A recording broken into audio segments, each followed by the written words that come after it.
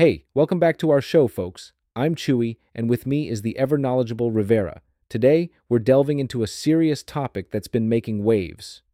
That's right, Chewy. We're talking about Jonathan Majors. For those who might not know, he's an actor who's been on a meteoric rise thanks to Creed 3 and the Marvel Cinematic Universe. But recently, he's hit a major roadblock, a legal one. I've seen the headlines. Late March, New York City, Majors gets arrested. The charges? Assault and harassment. Now, I'm not a Marvel fanatic like you, Rivera, but these allegations are grabbing everyone's attention. Yeah, Chewy, the details are pretty grim. Allegedly, there was a physical altercation with his then-girlfriend.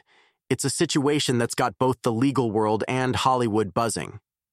It's a reminder of how quickly things can change. One day you're a rising star, the next you're facing serious accusations. It's a lot to unpack, so let's dive in. This situation has sent shockwaves through Major's career. It's not just about the legal implications. We're seeing real-time impact. His Army ad campaign got yanked, and Magazine Dreams, a film he starred in, is postponed. The ripple effects are huge. Rivera, you're a huge Marvel fan. Majors is set to be a big villain in the Marvel universe. What's the mood like in the fan community? Chewy, it's a mix of shock and disappointment. Majors is playing Kang the Conqueror. That's a major role. Fans, including myself, are worried about how this will affect upcoming Marvel projects. There's this sense of uncertainty now. I can only imagine. It's like your favorite comic book story getting a real-world twist, and not the fun kind. But it also makes you think about the wider implications, right? Like, how does the industry react to incidents like these? Absolutely. There's this ongoing debate about separating the art from the artist.